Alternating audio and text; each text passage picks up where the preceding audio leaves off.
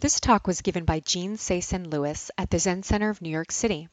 Seisen is a senior lay student in the Mountains and Rivers Order. This talk, like all of our talks, is offered free of charge.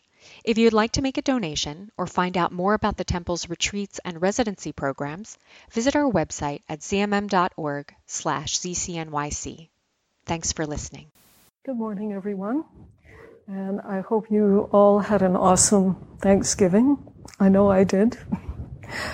I've been reflecting recently, I guess it's the time of year, that I often compile a lot of lists. And along with my usual daily to-do list, which never seems to get any shorter, and then there's my holiday shopping list, and the things I'd really like to get done before the end of the year, but probably won't list.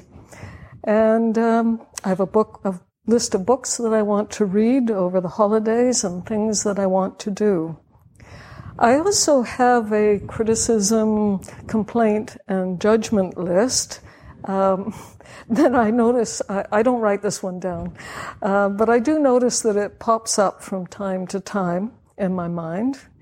And at the moment it goes something like, I can't believe it's so cold all of a sudden. Where did the summer go?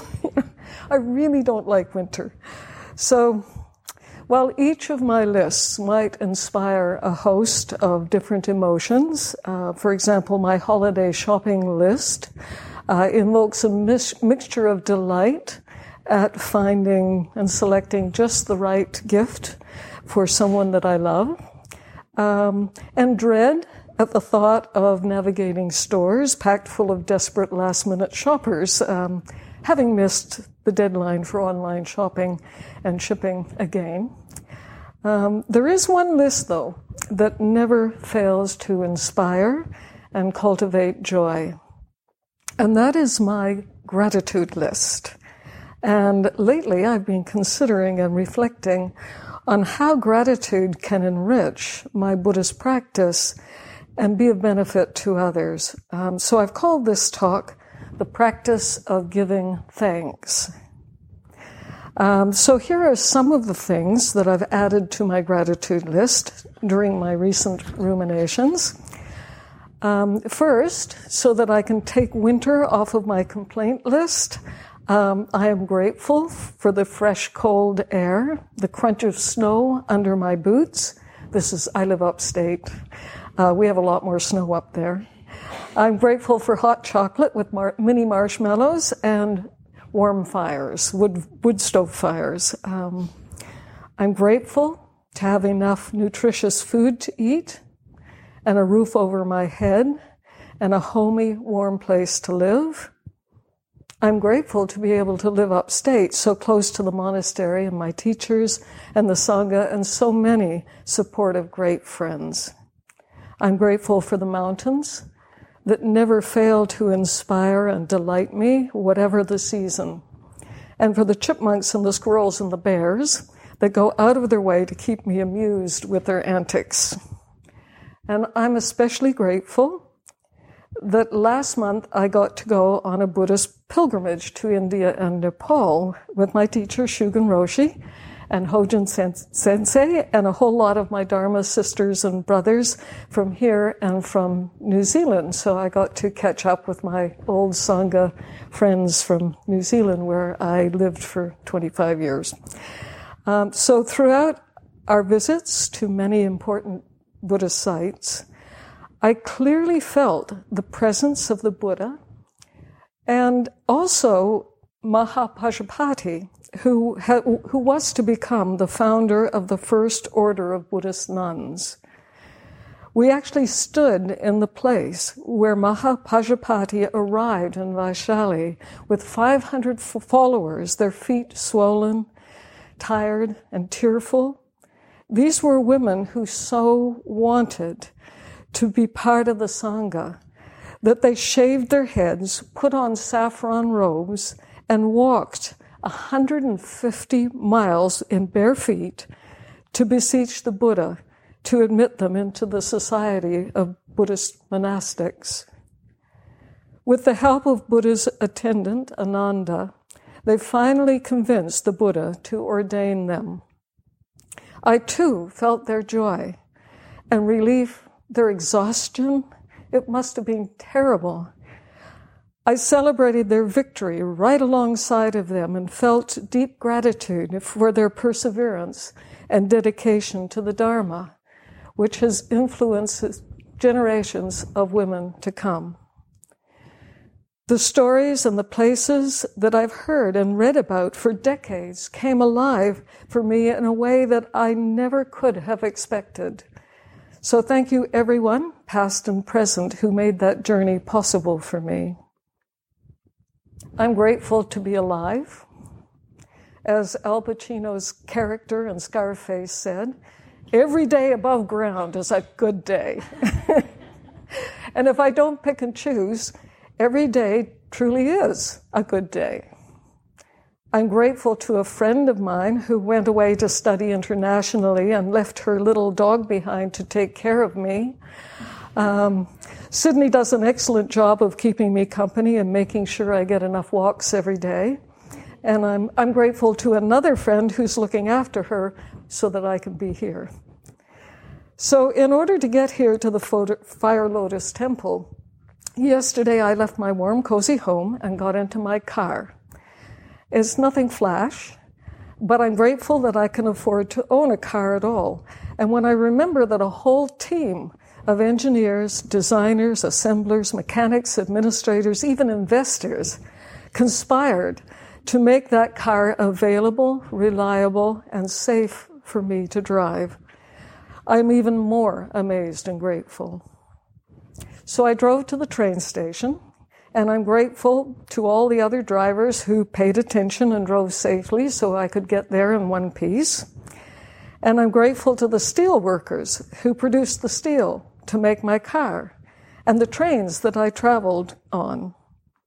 It's a hot, dirty, grueling job, and their labors and those of 1,000 others helped me to get here.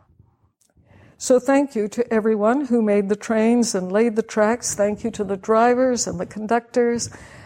My ride was very comfortable because of your efforts.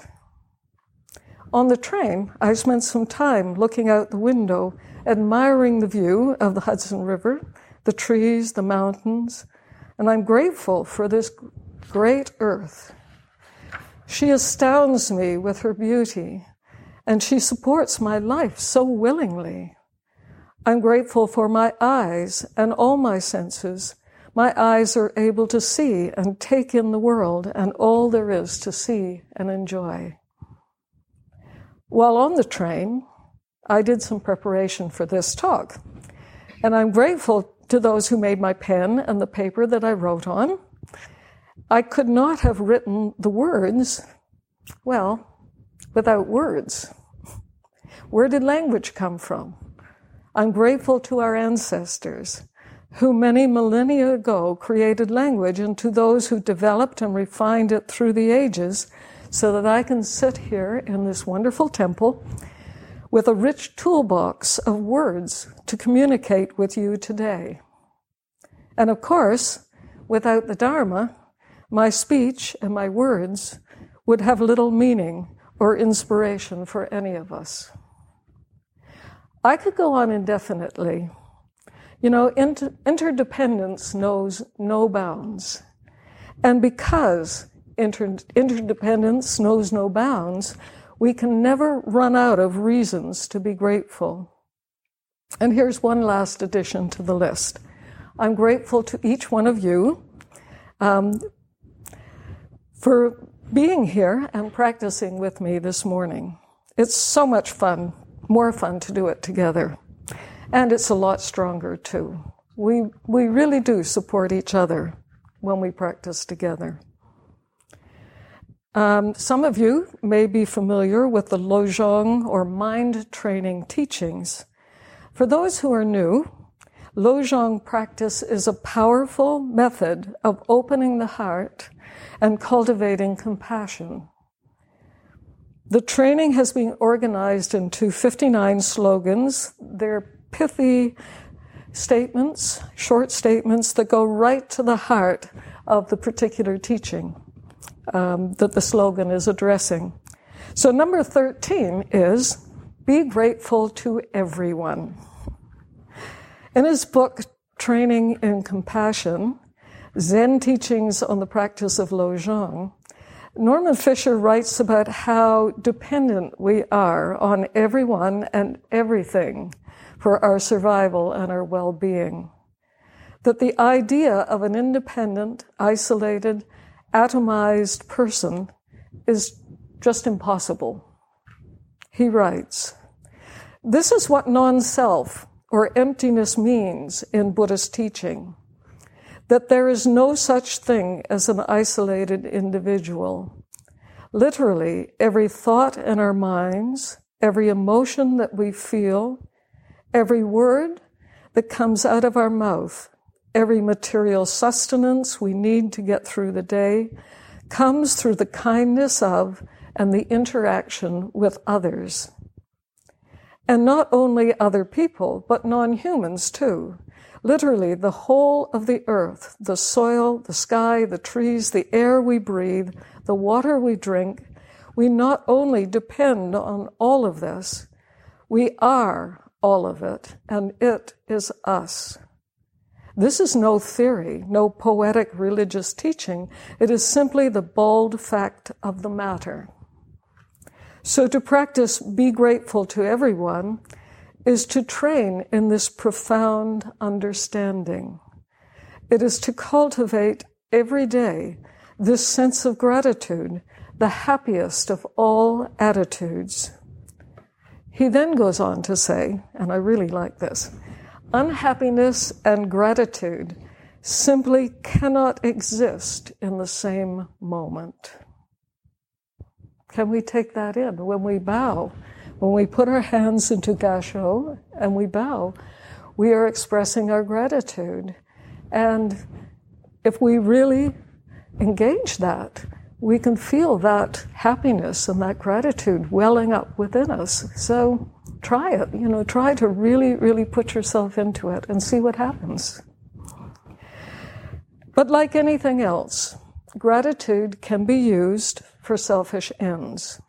Now, I receive a lot of emails from businesses around Thanksgiving. I mean, there's Black Friday and there's Cyber Monday and whatever. But on Thanksgiving Day, I get a lot of emails, and I'm sure you do too. And some of them feel sincere and heartfelt when I read them.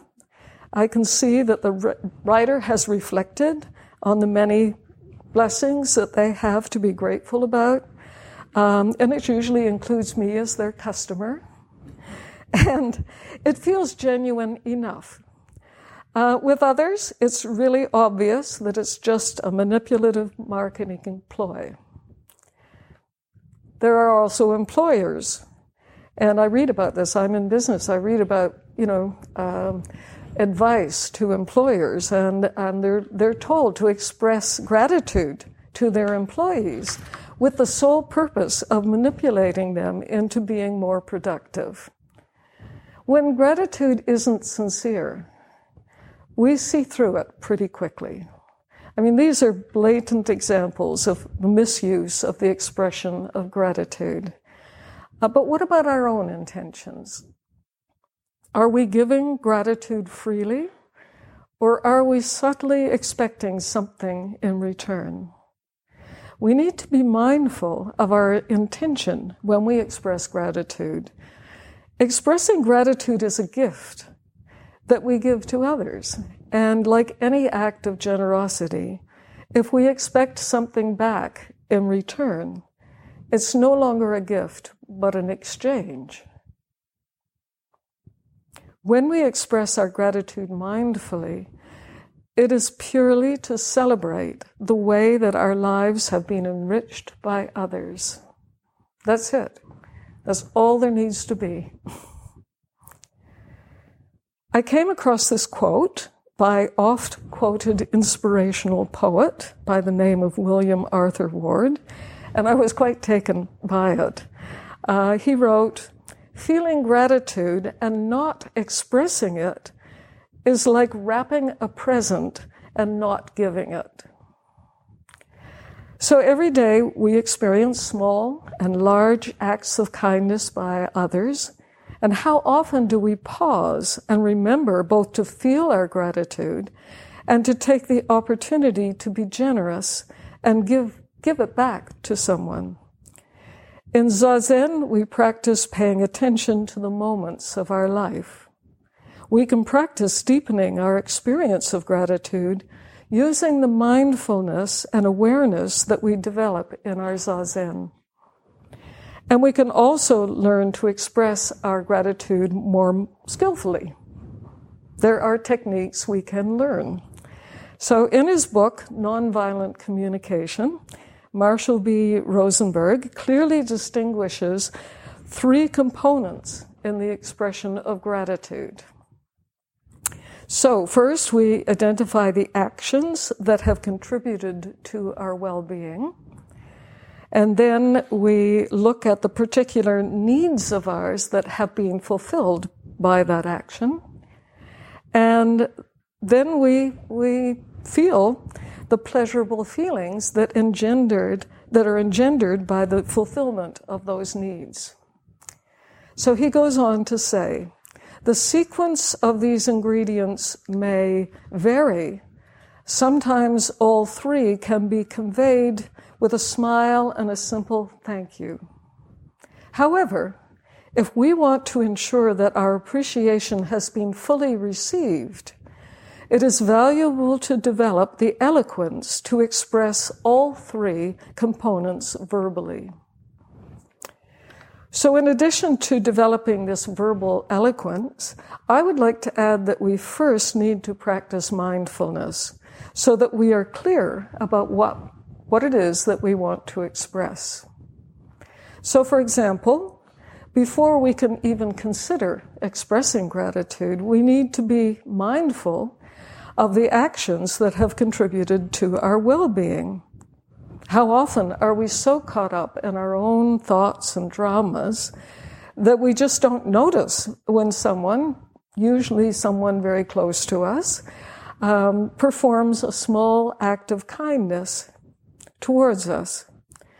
Or if we do notice, do we forget to pause and really feel our gratitude? Are we mindful that expressing our gratitude is a generous thing to do, a way of offering a small gift? Or do we simply let it pass and go on with our usual thoughts and dramas? Gratitude is something that we can practice and cultivate. Everything that comes into and out of our lives is an offering. Every moment of our lives is an offering. When we reflect on this and on our interdependence with everything, gratitude arises sincerely and naturally. We become mindful that we are not alone.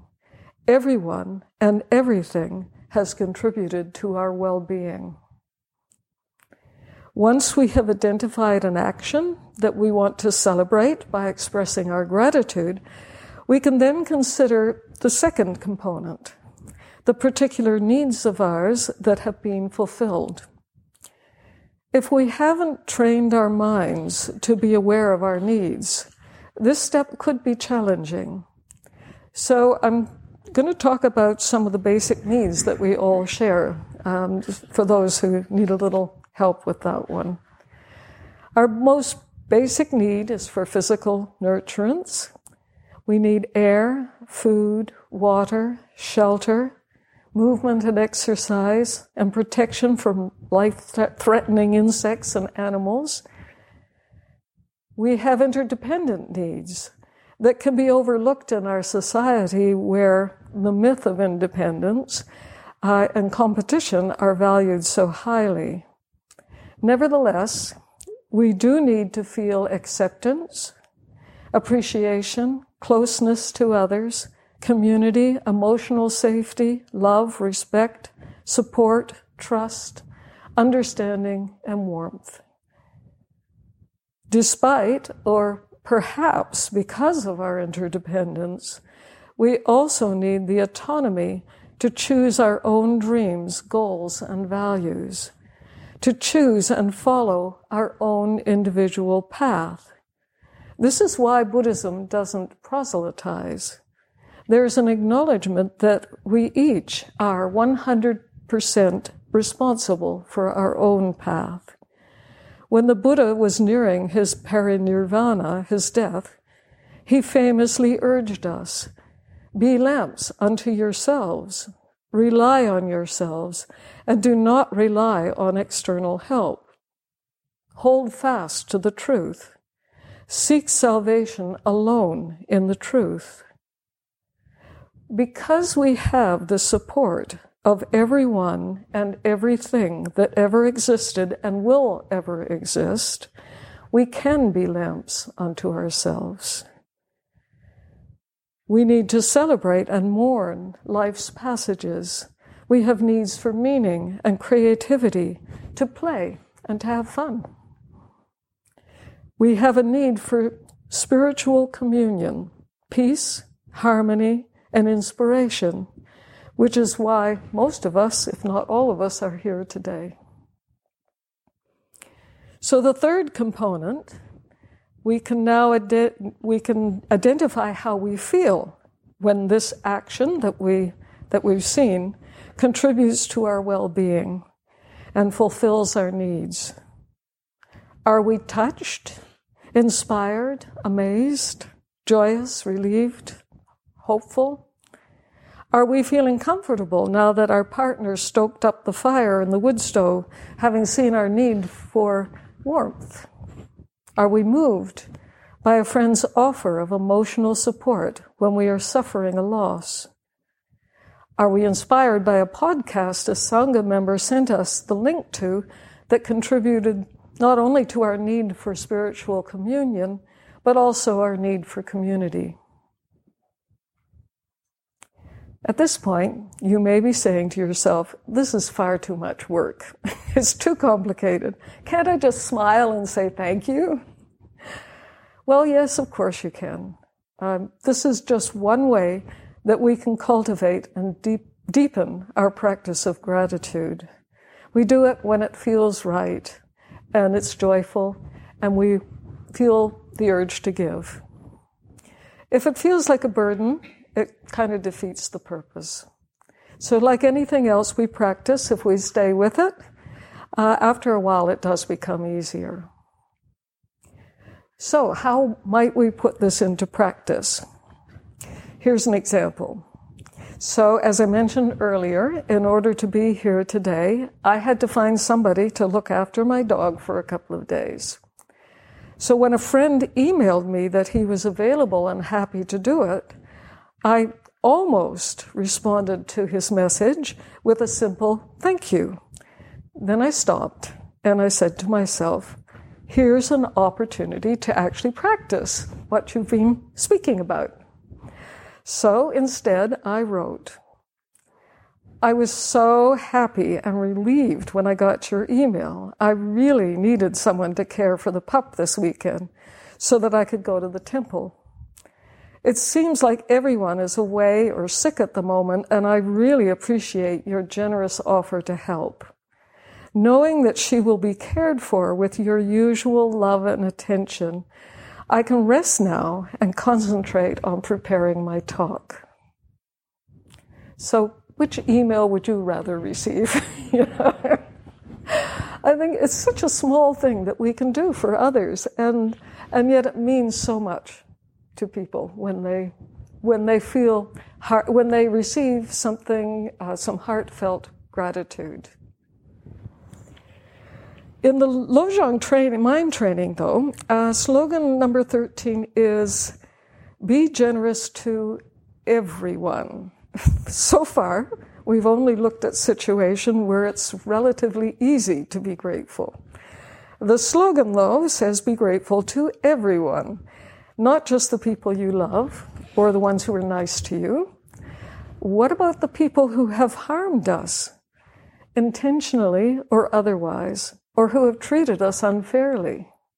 People we don't like very much.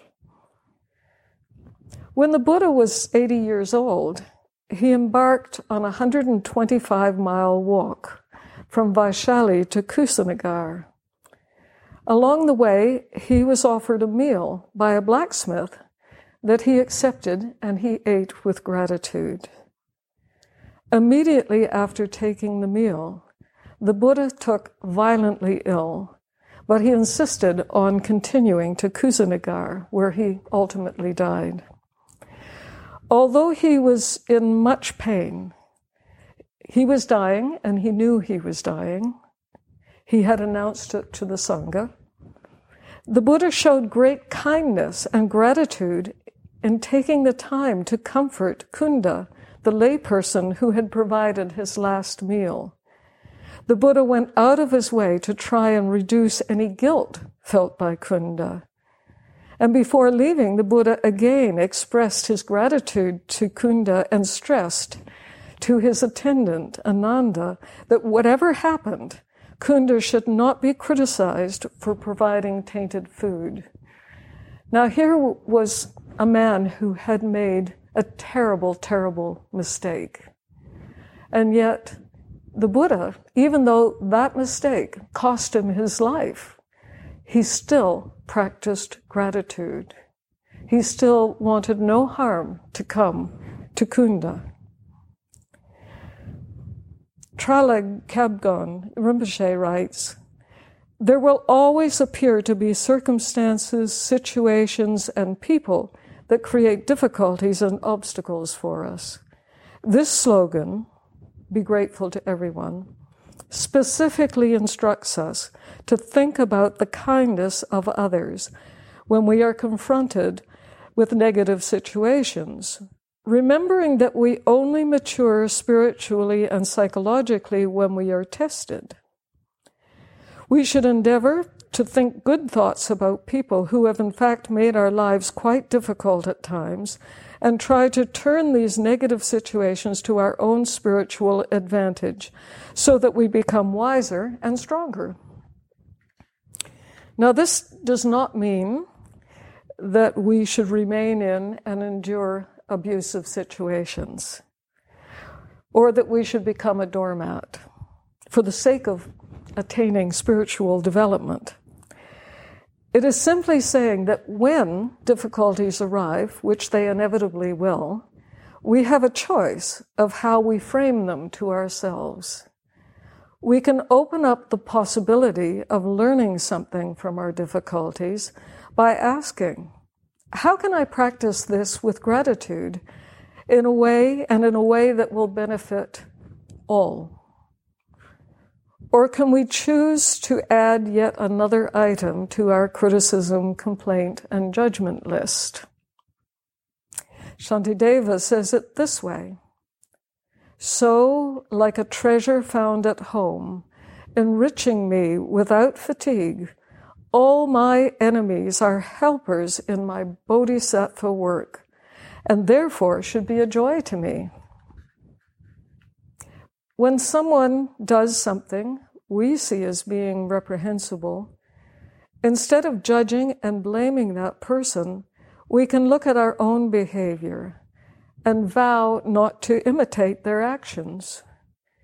With a little more introspection, we may even see that we have behaved in much the same way in the past and found a way to excuse and justify our actions.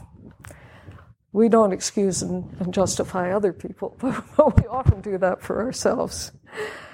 Pema Chodron says, "The troublemakers in our lives harm themselves, but benefit us by provoking us to practice patience. We can be grateful to whomever or whatever shows us that we're still provocable.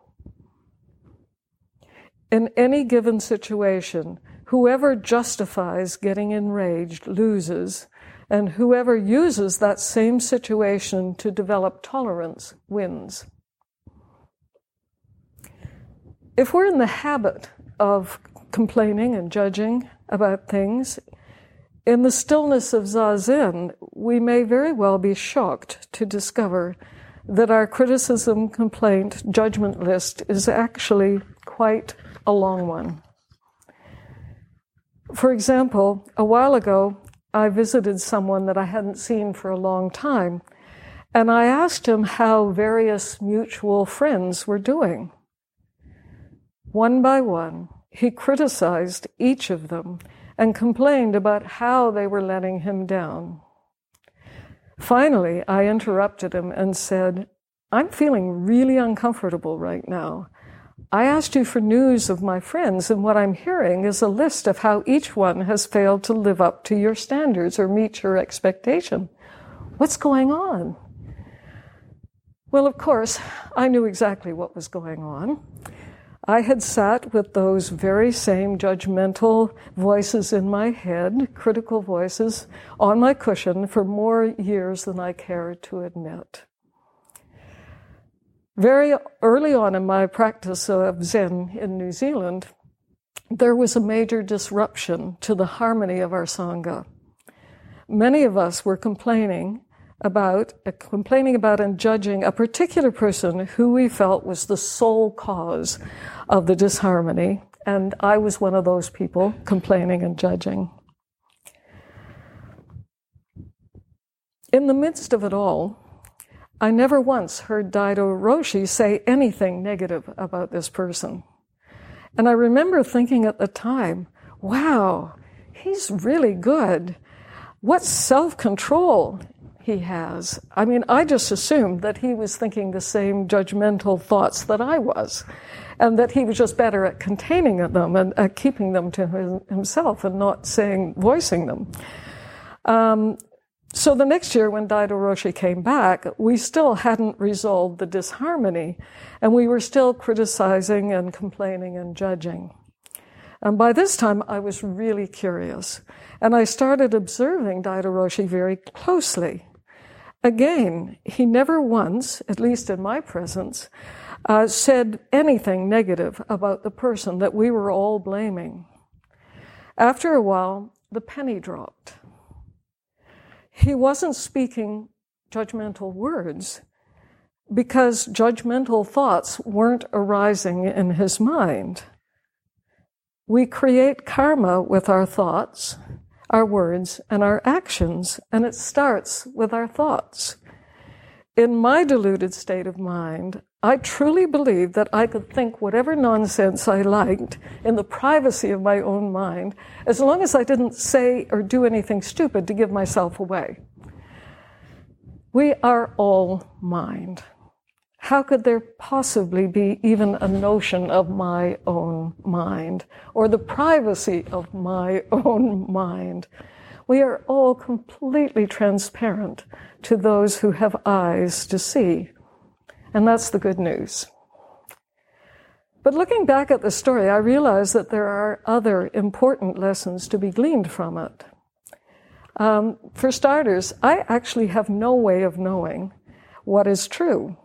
Was my first impression that my teacher was thinking judgmental thoughts but doing a great job of hiding it true? Or was my epiphany that critical thoughts weren't even arising in his mind true? Maybe he was saying critical things. I just never happened to be there when he did. Or was it something else? These were all guesses on my part, and there are several dangers here. One is that I really wanted to idealize my teacher instead of seeing him as a human being who may very well have been thinking critical thoughts.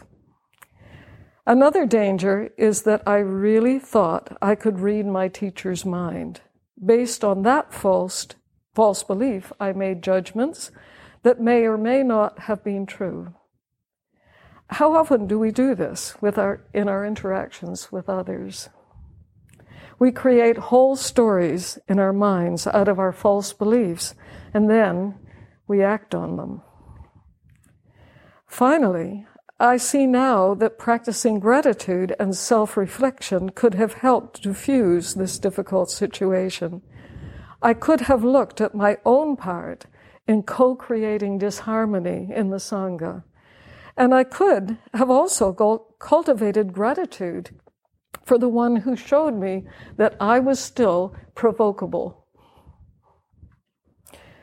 In a sense, it really doesn't matter what the truth was regard to Daido Roshi's thoughts. If he was alive today, perhaps I could ask him. But whatever his answer might be, the truth for me is that I learned a really important lesson. We create karma with our thoughts, our words, and our actions. If we don't want to be a person who speaks and acts in critical and judgmental ways, we need to start by really paying attention to our critical and judgmental thoughts. It all comes back to examining and understanding mind. This is why the practice of mindfulness is so important. We see our thoughts, we acknowledge and accept them just as they are, without judgment or grasping, and then we let them go, over and over again. Over time, if we cultivate the seeds of wisdom and compassion, we will grow in wisdom and compassion.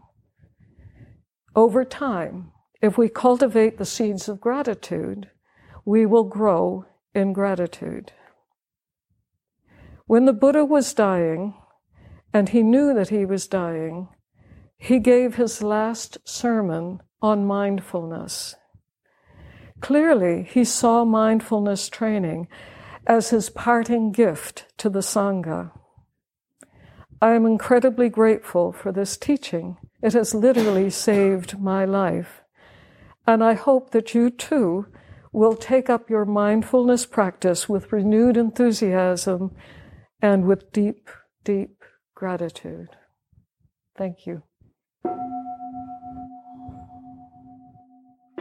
Thanks so much for listening. For meditation supplies such as meditation cushions, incense, malas, liturgical instruments, books, and more, visit the monastery store at monasterystore.org. Support for your spiritual practice at home.